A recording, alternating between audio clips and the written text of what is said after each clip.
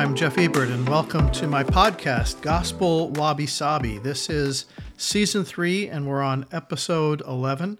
Title for today's podcast is Jesus and Ecclesiastes, and we're going to be looking at the very last chapter of Ecclesiastes, chapter 12, verses 9 through 14. Now, this past week, I ran across kind of one of those Instagram motivational snippets, and this one was on Japanese terms, Japanese kind of philosophical terms, and one of them was the phrase wabi-sabi. And here's how wabi-sabi was defined by this Instagram post.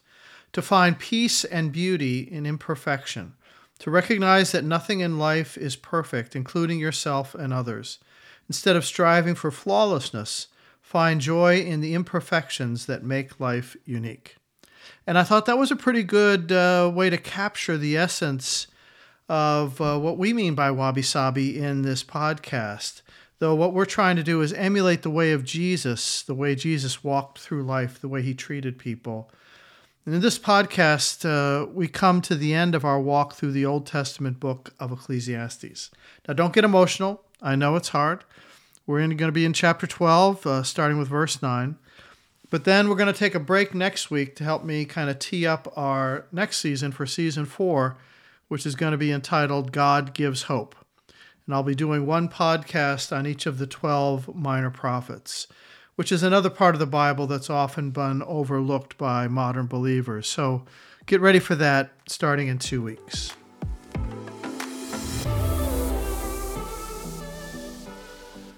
Throughout the season, we've seen this teacher, whom I believe was the ancient king Solomon. He was singing the blues over the mistakes and wasted years of his own life, the false trails and dead ends that he'd pursued while trying to find happiness and meaning and satisfaction. He had packed his life full of power and money, booze and sex. He had followed every impulse, every desire without any restraint whatsoever. If he were here today, he'd have run with the bulls at Pamplona, climbed Mount Everest, and partied at the Playboy Mansion all in the same weekend. All the things that are advertised as living life to the max, he did them all. But the teacher finally realized it was a false advertising. He had believed a lie. I thought these words from Tim Keller, the founding pastor of the Redeemer Presbyterian Church in New York City, and author of so many great books. And he's been fighting stage 4 pancreatic cancer, and I'm sure he'd appreciate your prayers as he heads into another round of experimental treatments. But Tim Keller said this: "The fleeting pleasures of life are senseless, useless, and insignificant if we try to live without reference and gratitude to God." Without reference and gratitude to God. Boy, I thought that was a great summary of what we've been learning and seeing in Ecclesiastes. There was nothing left on Solomon's bucket list, and yet the best that the material world had to offer turned out to be meaningless mist, vacant vapor, an illusion, a fantasy that left him feeling hollowed out inside like a Halloween pumpkin. Just empty. The French have a great word for what he was feeling: ennui.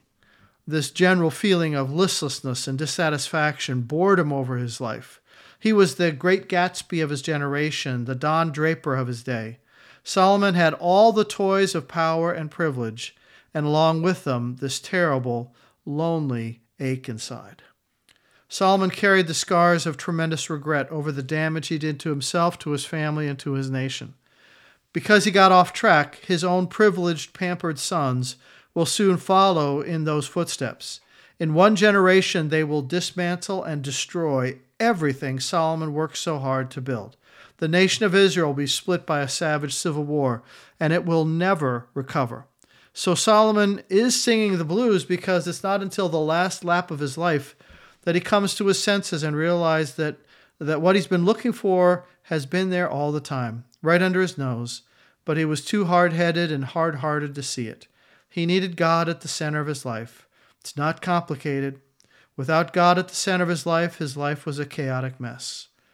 And so in this last podcast, we saw that Solomon ended the book of Ecclesiastes with this one ray of hope that pierces his otherwise gloomy darkness. He says, remember God. Remember God because he's the only one who can truly satisfy the human heart. The only one who can satisfy the heart is the one who made it. In fact, the whole book of Ecclesiastes could be summarized by that great prayer of St. Augustine. God, you have formed us for yourself, and our hearts are restless till they find rest in you. That's from Augustine's Confessions. Restless, ennui. That's what life is apart from God, or as the Apostle Paul put it, the great mystery of life is this: Christ in you, the hope of glory. It's Colossians 1:27. Christ the center. Like the sun at the center of the solar system, Jesus Christ is the only one who has the gravitational force, the essential mass to bring the rest of your scattered life into alignment. Otherwise, things will just spin out of control. Now, the last 5 verses of Ecclesiastes were not written by Solomon, but by some unnamed editor who adds his commentary on the life and wisdom of the teacher. We don't know who actually wrote most of the historical books of the Old Testament. Joshua, Judges, Ruth, Samuel, Kings, Chronicles, the authors of those books are never mentioned in Scripture. But these unknown editors were guided by the Holy Spirit to bring the stories of God's people together into one sacred volume. God used these anonymous editors to solidify the sacred stories of Israel. So let's hear how this unnamed third party put Ecclesiastes into perspective at the end. Chapter 12, verses 9 through 14.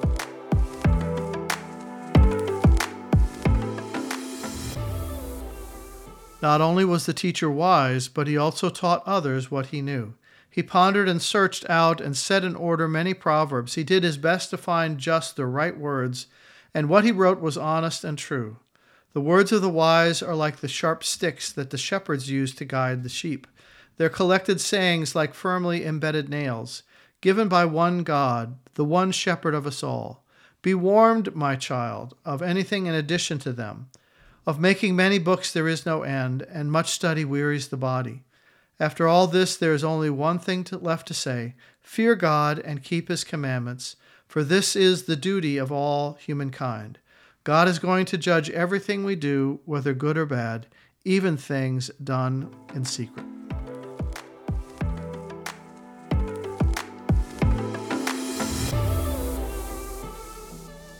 Ecclesiastes and Jesus are separated by about 1,000 years.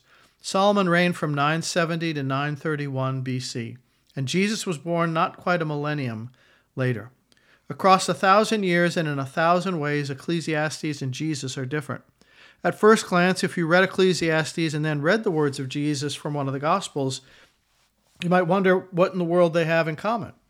Ecclesiastes seems so dark and depressing, and Jesus is so full of light and hope.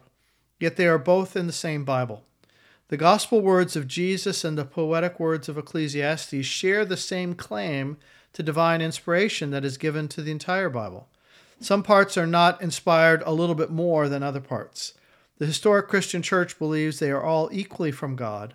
And that's important to remember because sometimes people get confused and treat the parts of the Bible that are difficult to understand or harder to digest as somehow inferior to the easier, lighter, or more positive passages. But if folks always gravitate towards their favorite passages in the Bible, the ones that have been a source of inspiration or comfort to them, and then ignore or avoid the tougher parts of the Bible, well, that leads to what you might call Bible light. And Bible light inevitably leads to Christian light and faith light. One of the great challenges we face in the church today is to help people to understand the whole of what the Bible teaches, not just a few isolated passages. When people only know little bits and pieces of the Bible, it leads to all kinds of false interpretations and non-biblical thinking. For example, you may have heard it said that the Old and New Testaments really talk about two different gods. That the God of the Old Testament is harsh and judgmental, all fire and brimstone, but the God of the New Testament is all about love and puppies. The Old Testament is a meanie who has all these moral laws, and he's just waiting for people to step out of line so he can zap them with a lightning bolt. But the God of the New Testament just wants to give everybody a big hug and tell us that we're all okay. Don't worry about it. Don't worry about that sin stuff because Jesus has got it covered. You're good to go just as you are. You know, the people who say that the Old Testament God is a God of judgment and condemnation, and the New Testament God is a God of mercy and unconditional love, I'd venture to say they've probably never really studied either testament, because even a quick read of the New Testament will show that Jesus actually talked more about heaven and hell and eternal judgment than anybody else in the whole Bible.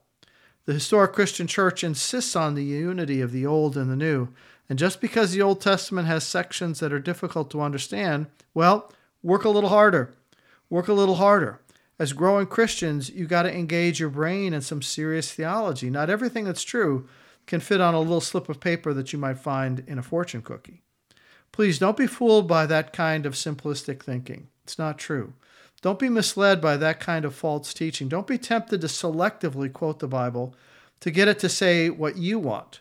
That's done by folks on both sides of the political spectrum on just about every social issue of the day. Selectively use the Bible to advance their particular cause. No. To be maturing followers of Jesus, we have to know the whole of Scripture and see how it all fits together. In Acts 20, verse 27, the Apostle Paul calls this the whole counsel of God. The whole counsel of God, not just a couple verses here and there, not just the easy parts, but the whole picture. We need to remember that the Bible is many stories that tell one larger story. Many stories that combine to tell God's big story, God's plan of salvation. Through all the various books of the Bible, through all the various authors and styles of writing, there is actually one unified story running through it all. The story of God's plan to love you back to himself through Jesus Christ. So we shouldn't be uneasy about reading the Old Testament alongside the New. They don't stand in contradiction to each other. They tell the exact same story. Together they are the Bible, and together they tell the whole story of God's action, God's plan of redemption, God's search to bring you back to himself through Jesus Christ. The New Testament obviously builds on all the themes and truth of the Old. And of course, we now read the Old Testament through the lens or the filter of the New Testament. It's a great advantage for us to be able to look backwards from this side of the cross and the empty tomb to read and understand the story of Scripture. Solomon and the other Old Testament writers, they were looking ahead. They were looking forward to something unseen, something that they couldn't really yet comprehend, how God's Messiah would bring salvation. So as we look backwards, what is most important for us to remember is Jesus' attitude towards the Old Testament. He should be our authority on that particular matter. Now, Josh McDowell goes into this topic in many of his books. He writes that the strongest argument in support of the Old Testament comes from the Lord Jesus himself. As God in human flesh, Jesus speaks with final authority, and his testimony regarding the Old Testament is loud and clear. Jesus believed that the Old Testament was divinely inspired, the very Word of God. He said in reference to the Old Testament, the Jewish scriptures of his day in John 10:35, the Scripture cannot be broken. He referred to Scripture as the commandments of God in Matthew 15:3 and as the Word of God in Matthew 15:6.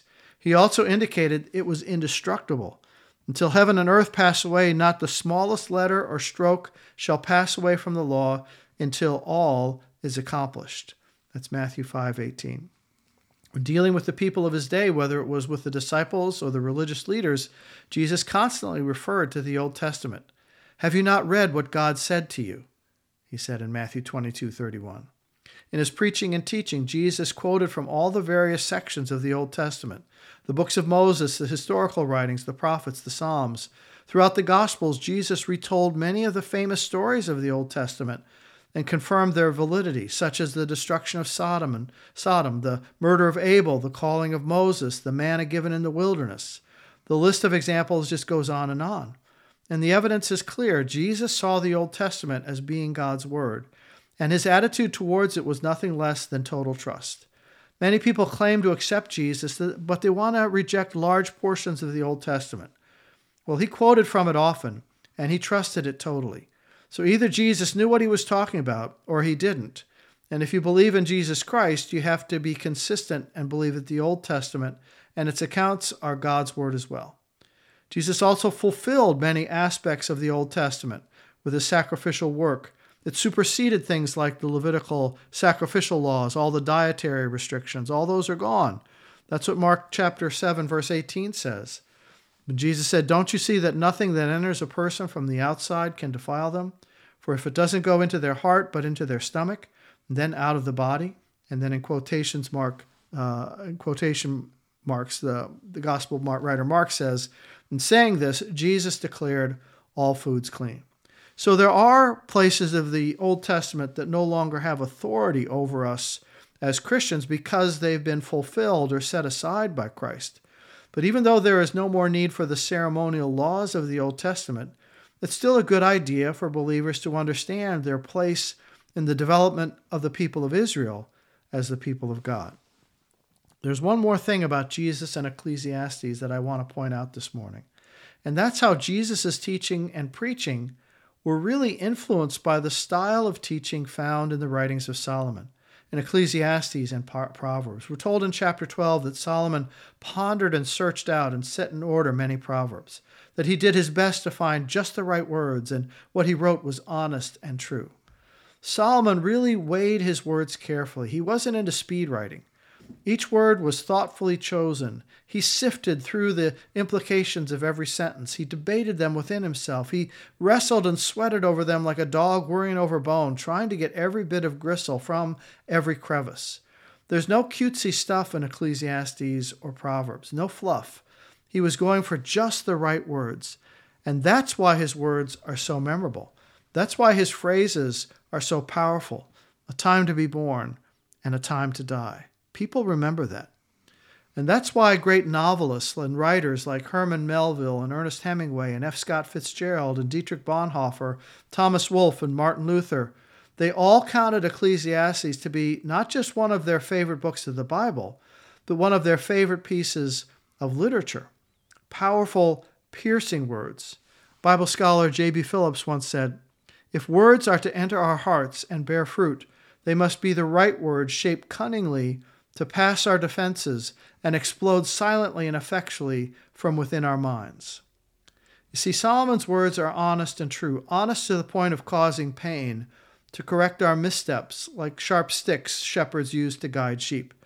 And his words were true like a well-driven nail, the image being that of a tent stake pounded deep into the ground so that the shepherd's tent doesn't get blown away by the desert wind.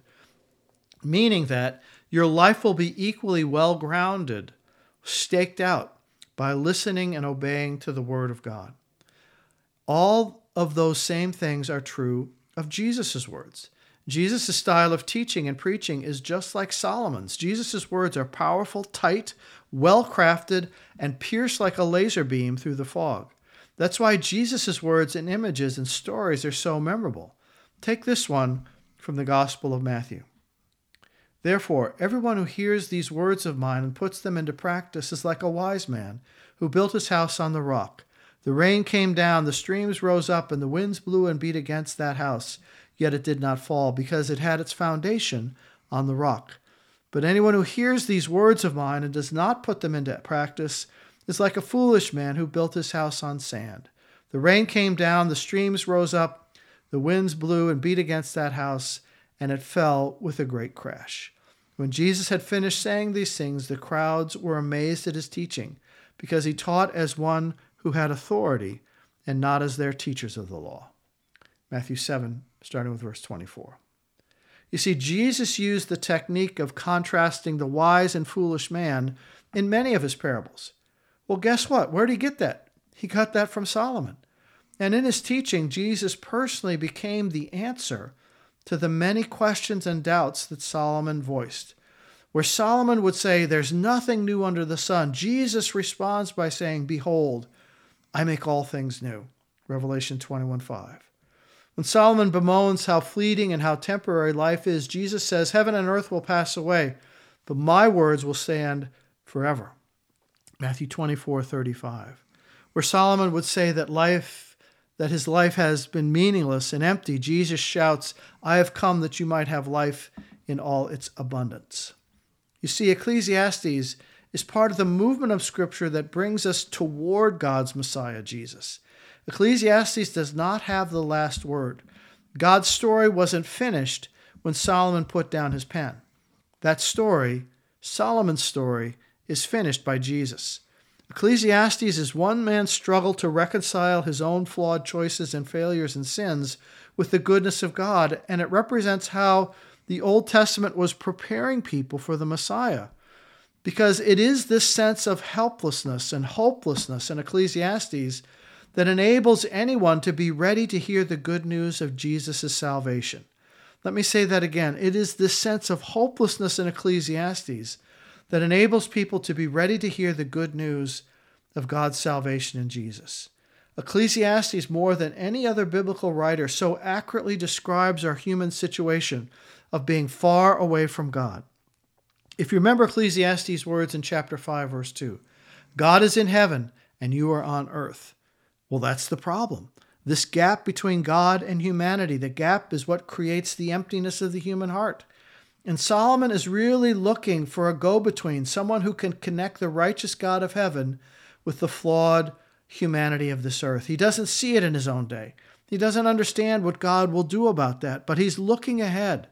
Solomon gave an unflinching examination of the human situation, a rejection of the kind of notion that we in any way can save ourselves, that we can earn our salvation or be good enough for God.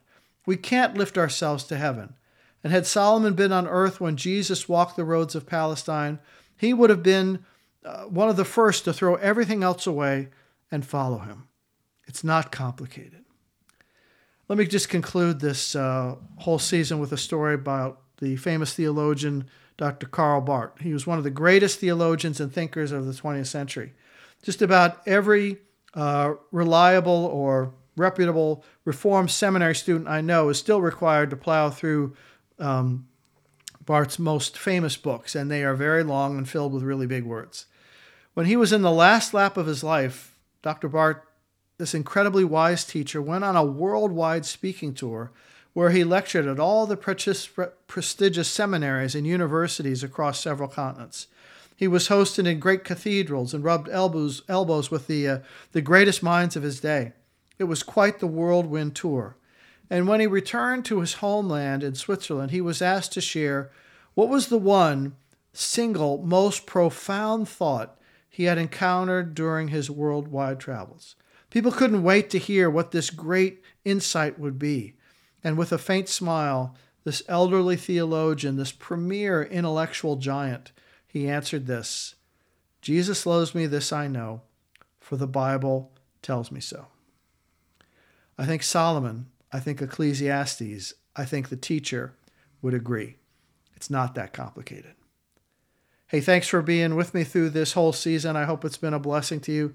And I hope you'll share Gospel Wabi Sabi with others who might be interested in going deeper into Scripture in the way that we've been doing it. Have a great week.